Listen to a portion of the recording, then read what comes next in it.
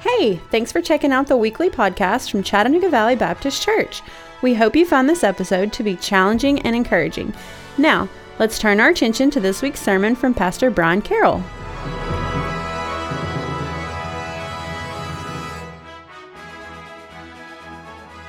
As you turn on Georgia Highway 2 from Highway 193, you'll likely see a green road sign there on the right just as soon as you turn.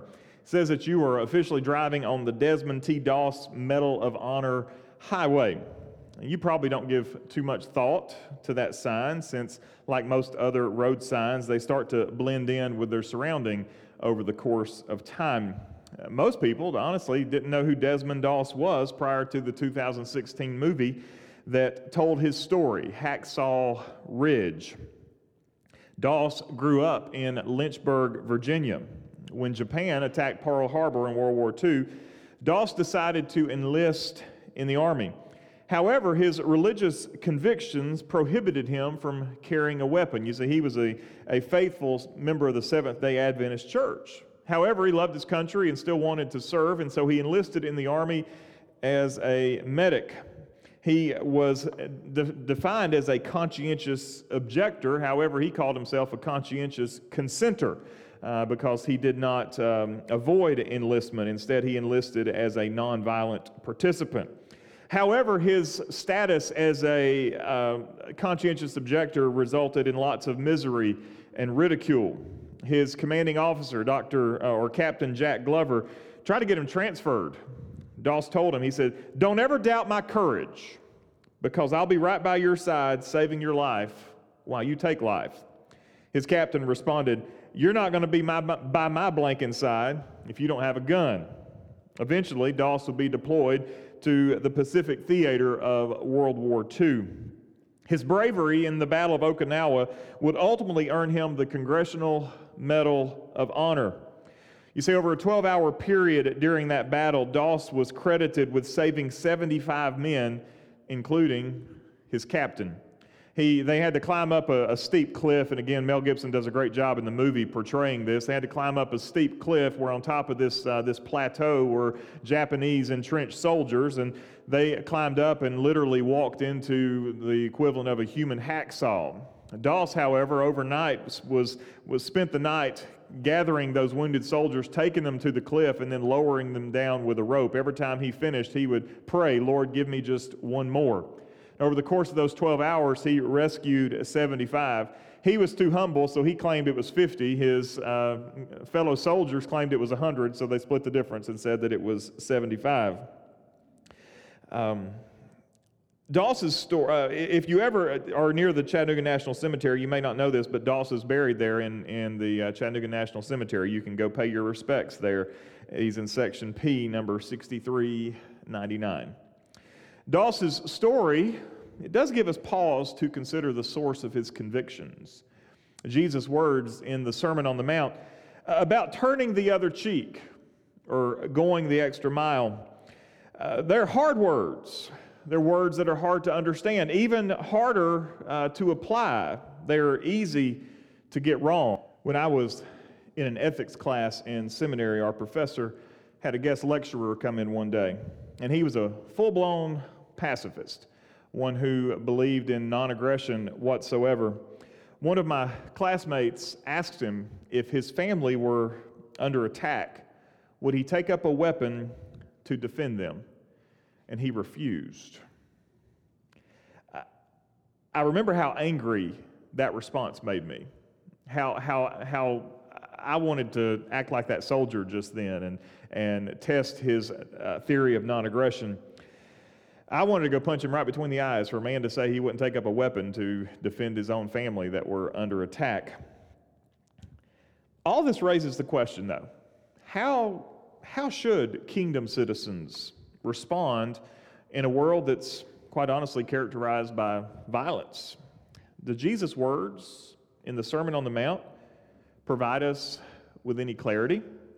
Let's turn to them now in Matthew chapter 5, beginning in verse 38. Matthew chapter 5, beginning in verse 38. If you would you please stand with me as we read God's word together?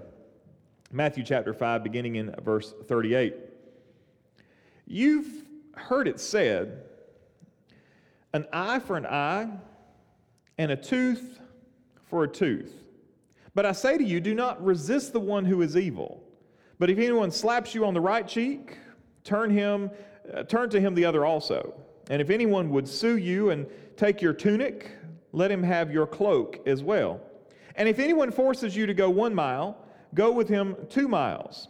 Give to the one who begs from you, and do not refuse the one who would borrow from you. God, I am grateful for your words, as hard as they are for us today. May we apply them correctly and understand them in the fullness of what they mean. In Jesus' name we pray. Amen. Thank you. You can be seated. We have to acknowledge these are difficult words. These are hard words to apply. Some have taken Jesus' words here to advocate for an absolute pacifism, like my lecturer in seminary.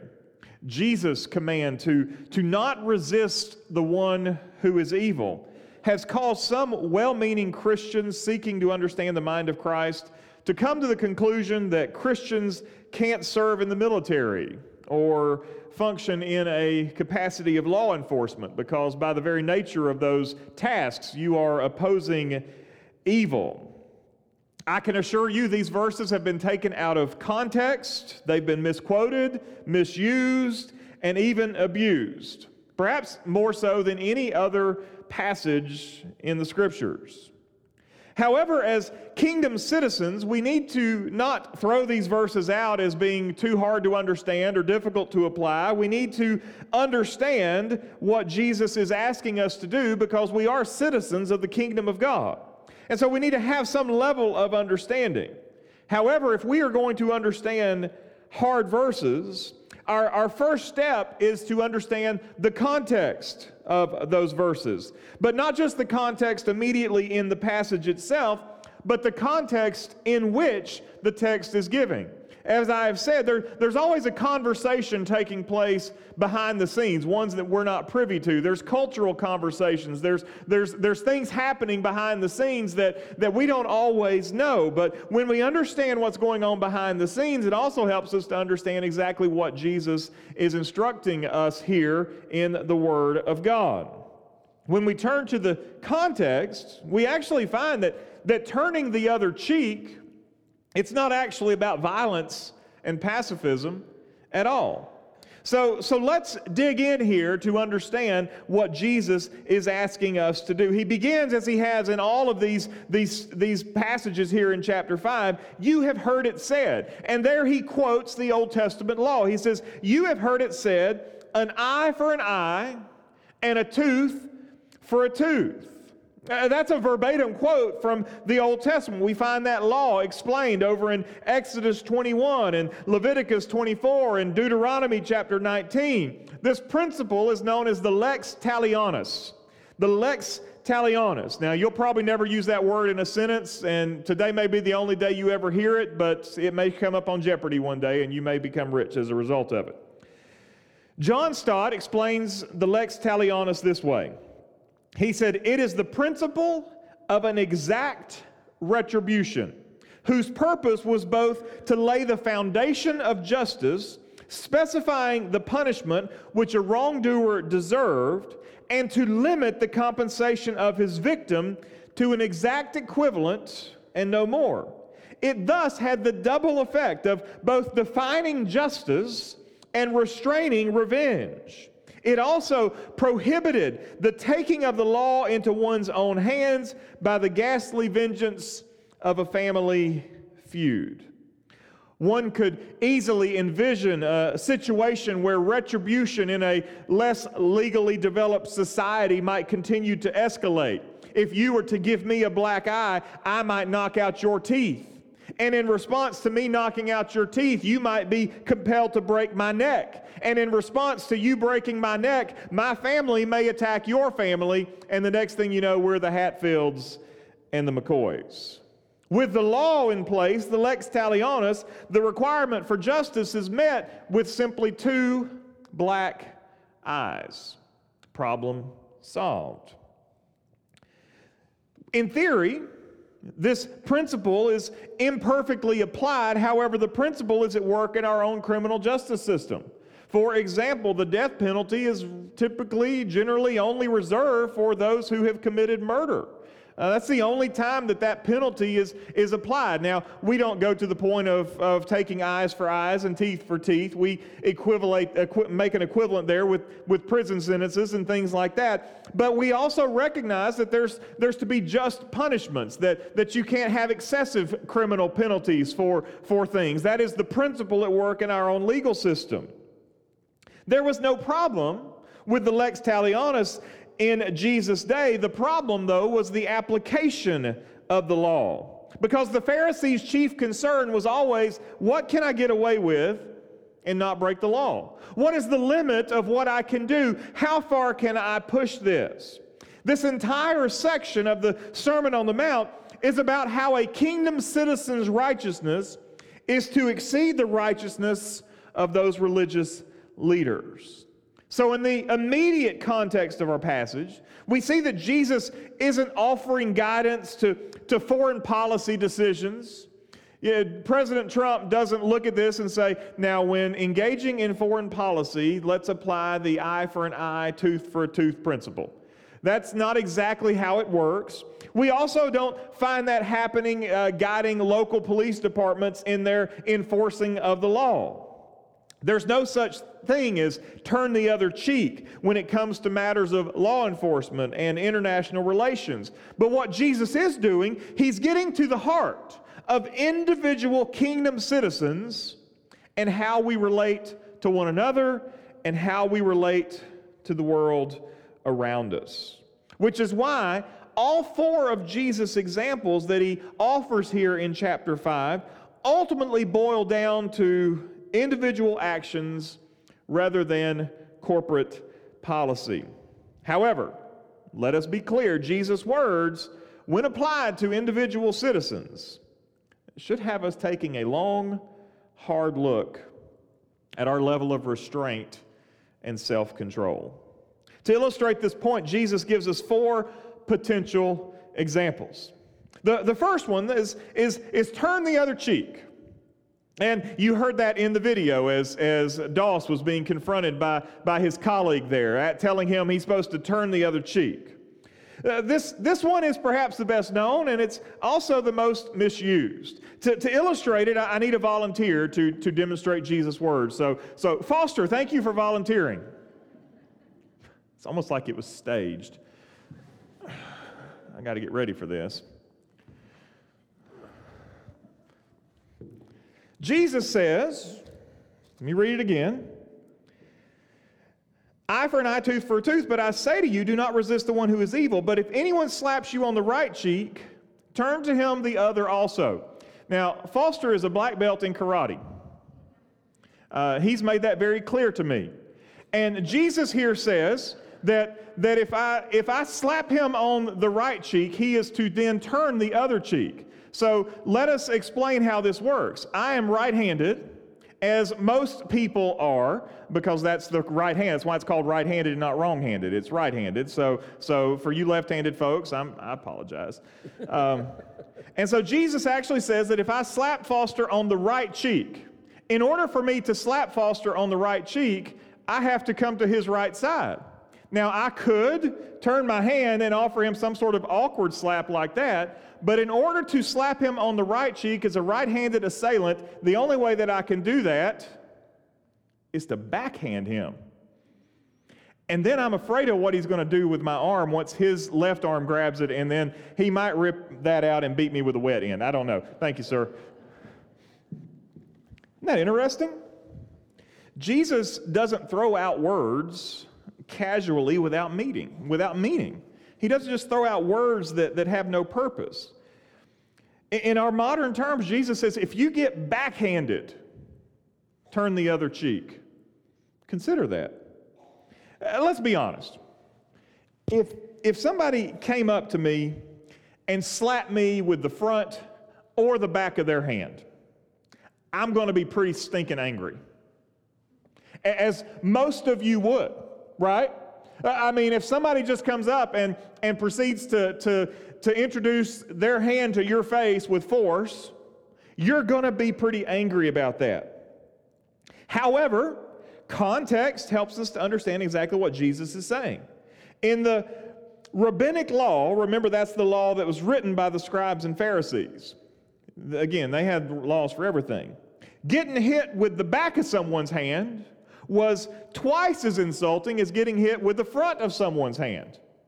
So if someone's getting backhanded, that indicates that it is a calculated attempt at dishonoring somebody. A backhand showed calculated contempt and hatred. In light of what we heard back in the Beatitudes, we certainly can understand that Jesus might even be saying that if you got backhanded for righteousness' sake. So in Jesus' kingdom, if you receive the ultimate insult, you forfeit the right to retaliate. Those are hard words. Those are challenging words that fly in the face of the old flesh that rises up in my body. Under Jewish law, if you slap someone, then you deserve a slap back. And that's it, no more, no less. But kingdom citizens must hold their retribution.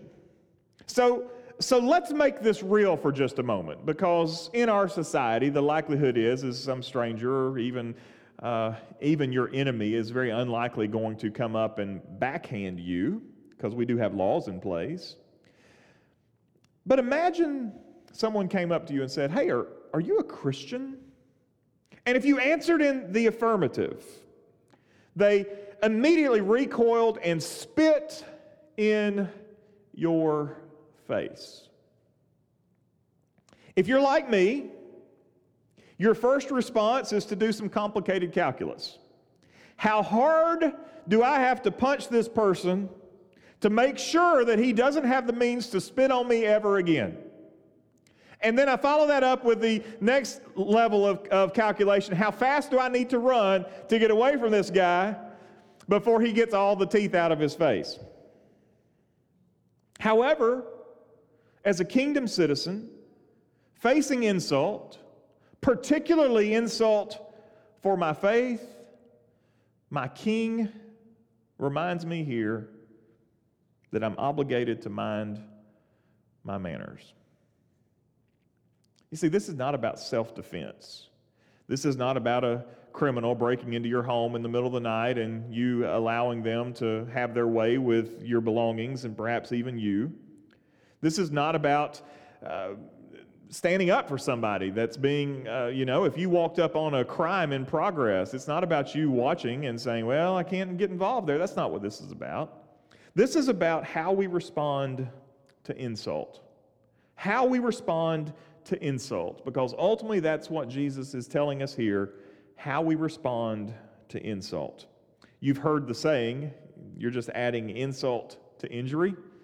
Well, in the kingdom of God, those two things should not be conflated. The second illustration Jesus gives talks about the shirt off your back.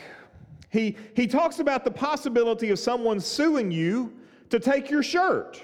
Now, that's probably the very definition of a frivolous lawsuit. Nobody is going to sue you for a suit of clothes. However, Jesus' response to this frivolous lawsuit is to not just give them your shirt, but throw in the outer garment as well. Now, this feels strange to us, particularly in our context where we have this modern sense of litigation.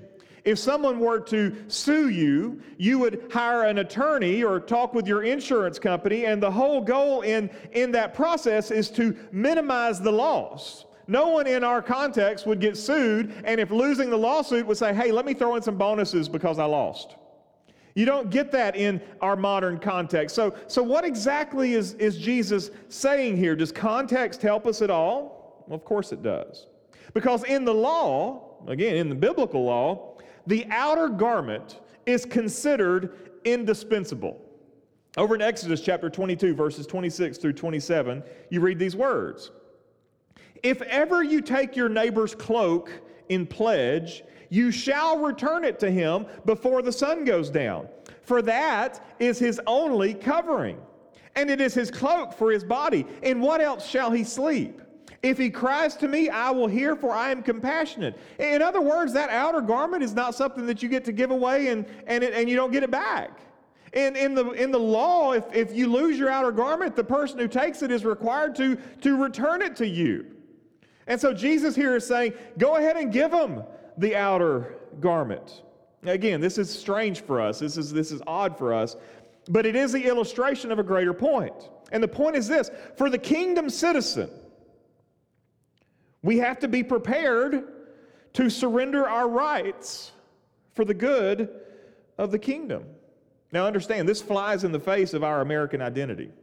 This flies in the face of everything that we hold dear. We have a bill of rights. We cherish those rights. We'll sue people for those rights. If someone were to come and say, you can't have worship anymore, we'd find an attorney and we would sue because of that. There's been lawsuits that have happened in the coronavirus pandemic because of states who have restricted churches from being able to worship. So we cherish those rights, but that's not what we're getting at here.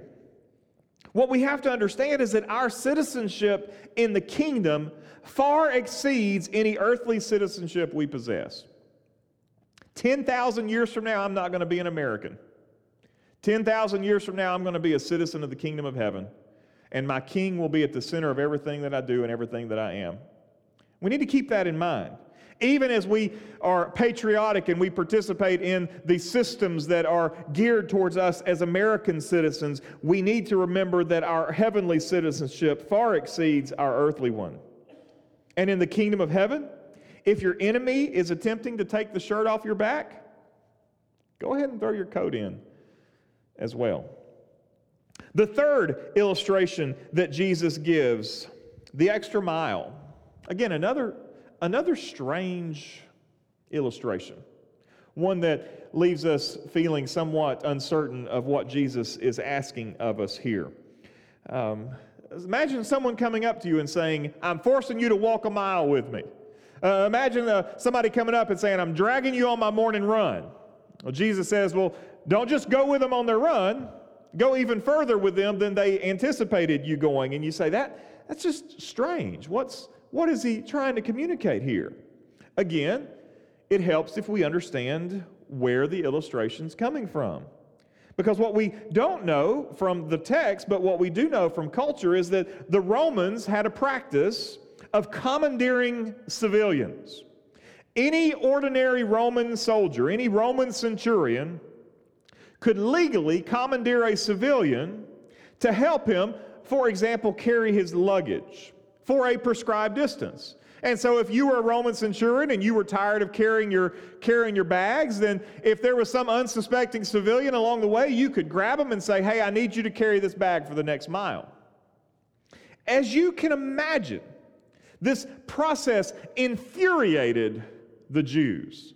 It angered the Jews. We see it at work when Jesus was carrying his cross to the place of his execution. Along the way, in his weakened condition, he was no longer able to bear the cross all by himself. And so what happened? The Roman centurion grabbed Joseph of Arimathea and said, you help him carry his cross. So we see that conscription in work even in Jesus' execution.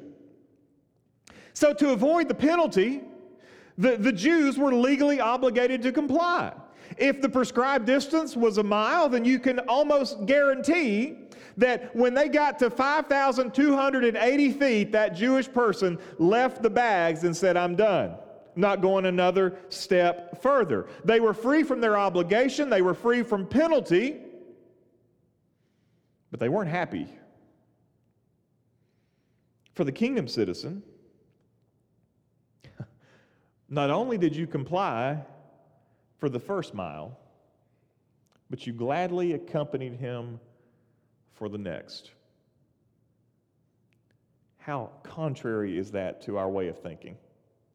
How difficult is that as we try to reconcile that with our modern sense of individualism and our modern sense of rights? Why should I help my enemy? Why should I help this guy who stands opposed to everything that I stand for? Why should I help this Roman soldier who represents everything that I hate? Why in the world should I help this man who doesn't want to help me?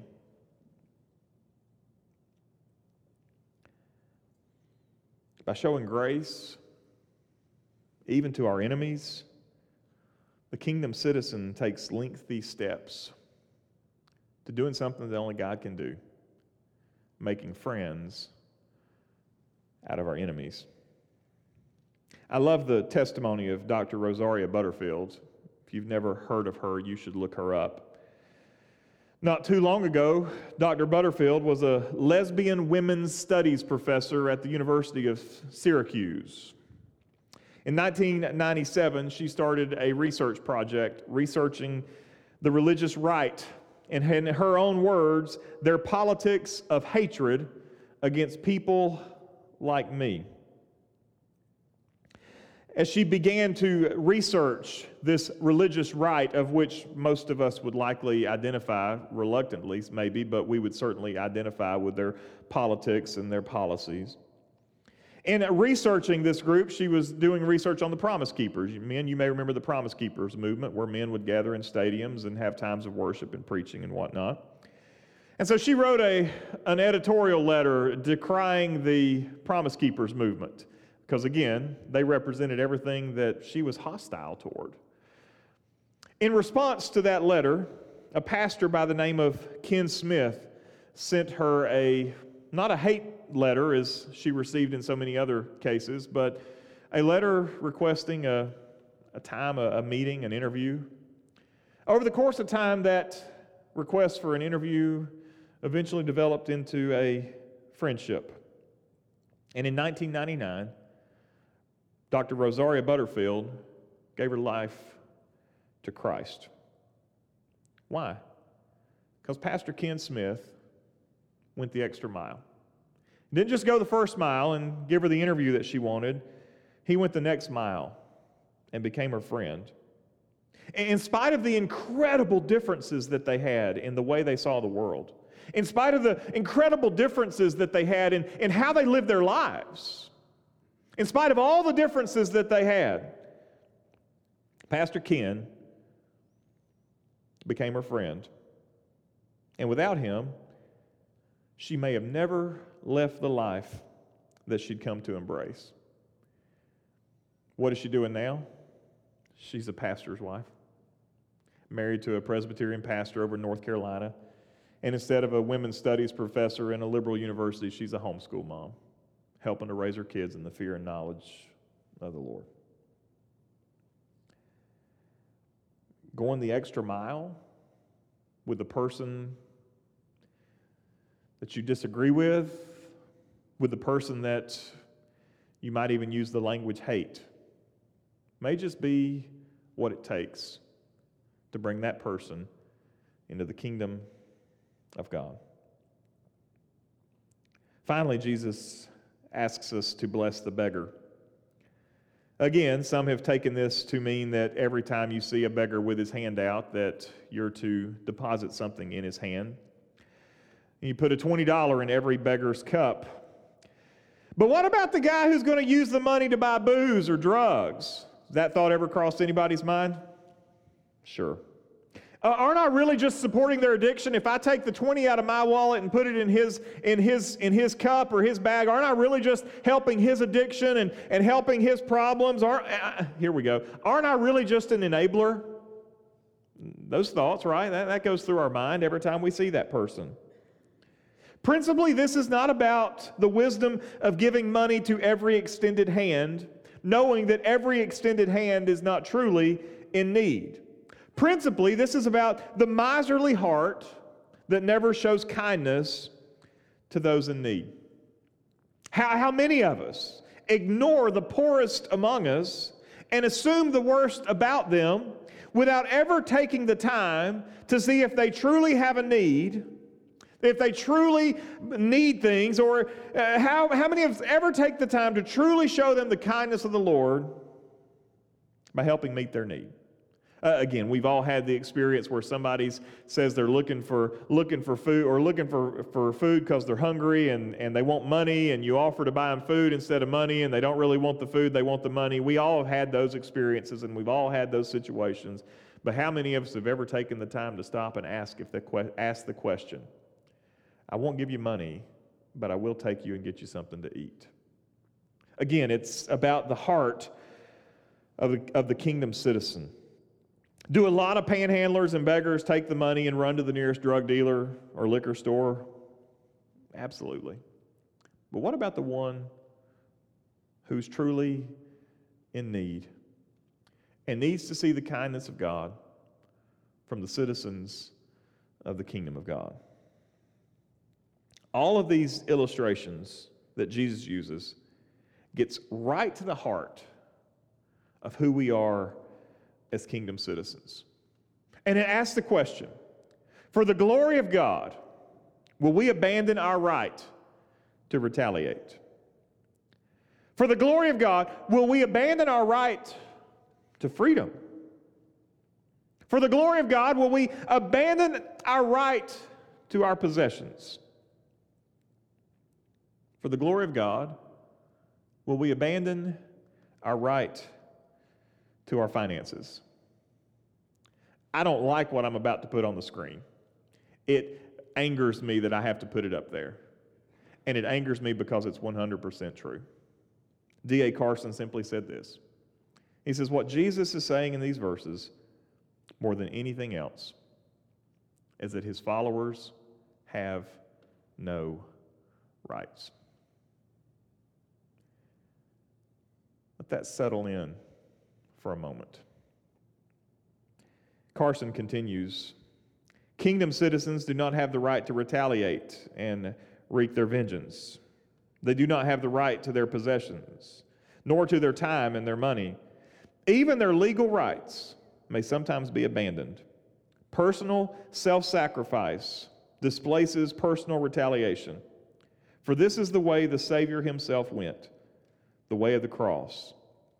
And the way of the cross, not notions of right and wrong, is the Christian's principle of conduct.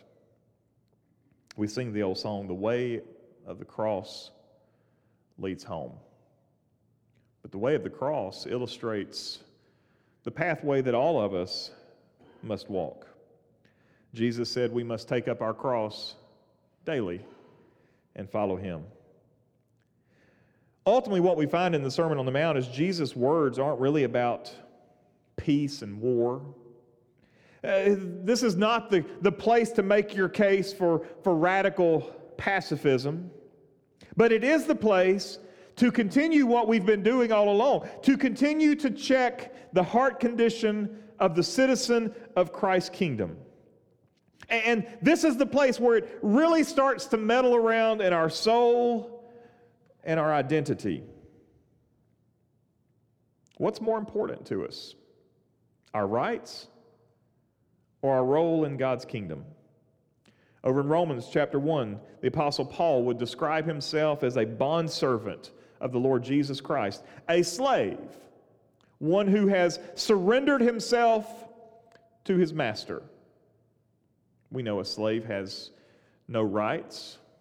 However, as a slave to Christ, I have the greatest master eternity has ever known.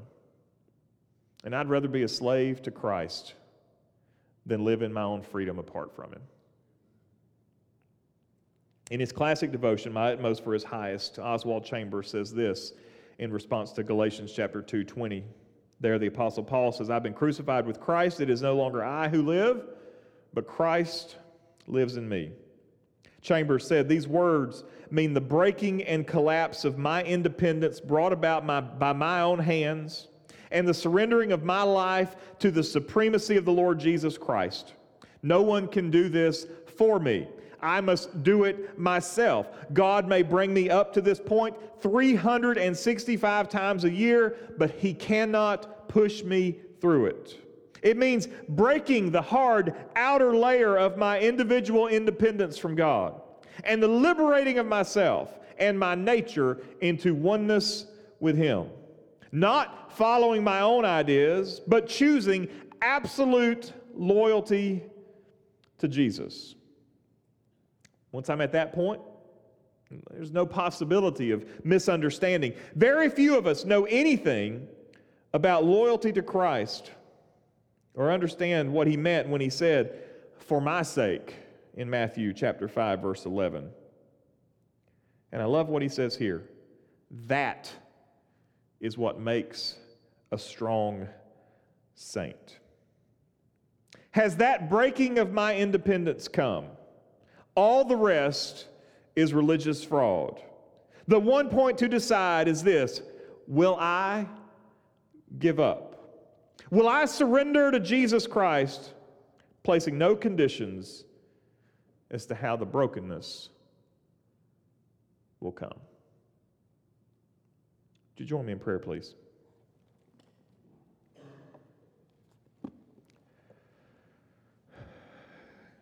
Lord, I thank You for the hard teachings in the Word of God, the ones that challenge us, challenge our presuppositions, expose our hates and our biases. And Lord, in spite of the difficulty of these verses, God, would You be so bold in our lives to ask us to lay down our rights as citizens of the kingdom of God? Would we be so bold as to look at this lost and dying world and receive her insults because of the righteousness of Jesus? That we would not just offer our shirt, but our cloak as well. The very thing that we're entitled to, that we would give it away for the sake of Christ. Lord, that we would help the beggar, even if we aren't certain of their intentions or sure of their desires, God, but that we would generously be kind to those who are in need. And Lord, in a world where there are many, many people who think so contrary to how we think, would we have the courage not just to go within 1 mile and do the bare minimum, but to go the extra mile, showing them kindness and grace, and perhaps through the Holy Spirit, allowing a friend to be made out of an enemy. These are hard words, but You're a good God, conforming us into Your image and likeness daily. Move now in our hearts as we respond to You. In Jesus' name I pray. Amen.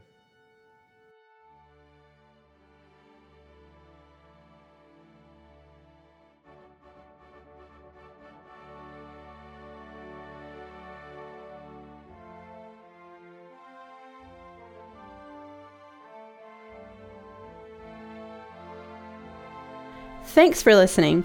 If you would like more information about Chattanooga Valley Baptist, check us out on the web at cvbchurch.org. If you would like to join in person, we worship every Sunday morning at 10:45. We're just minutes from downtown Chattanooga. We hope to see you soon.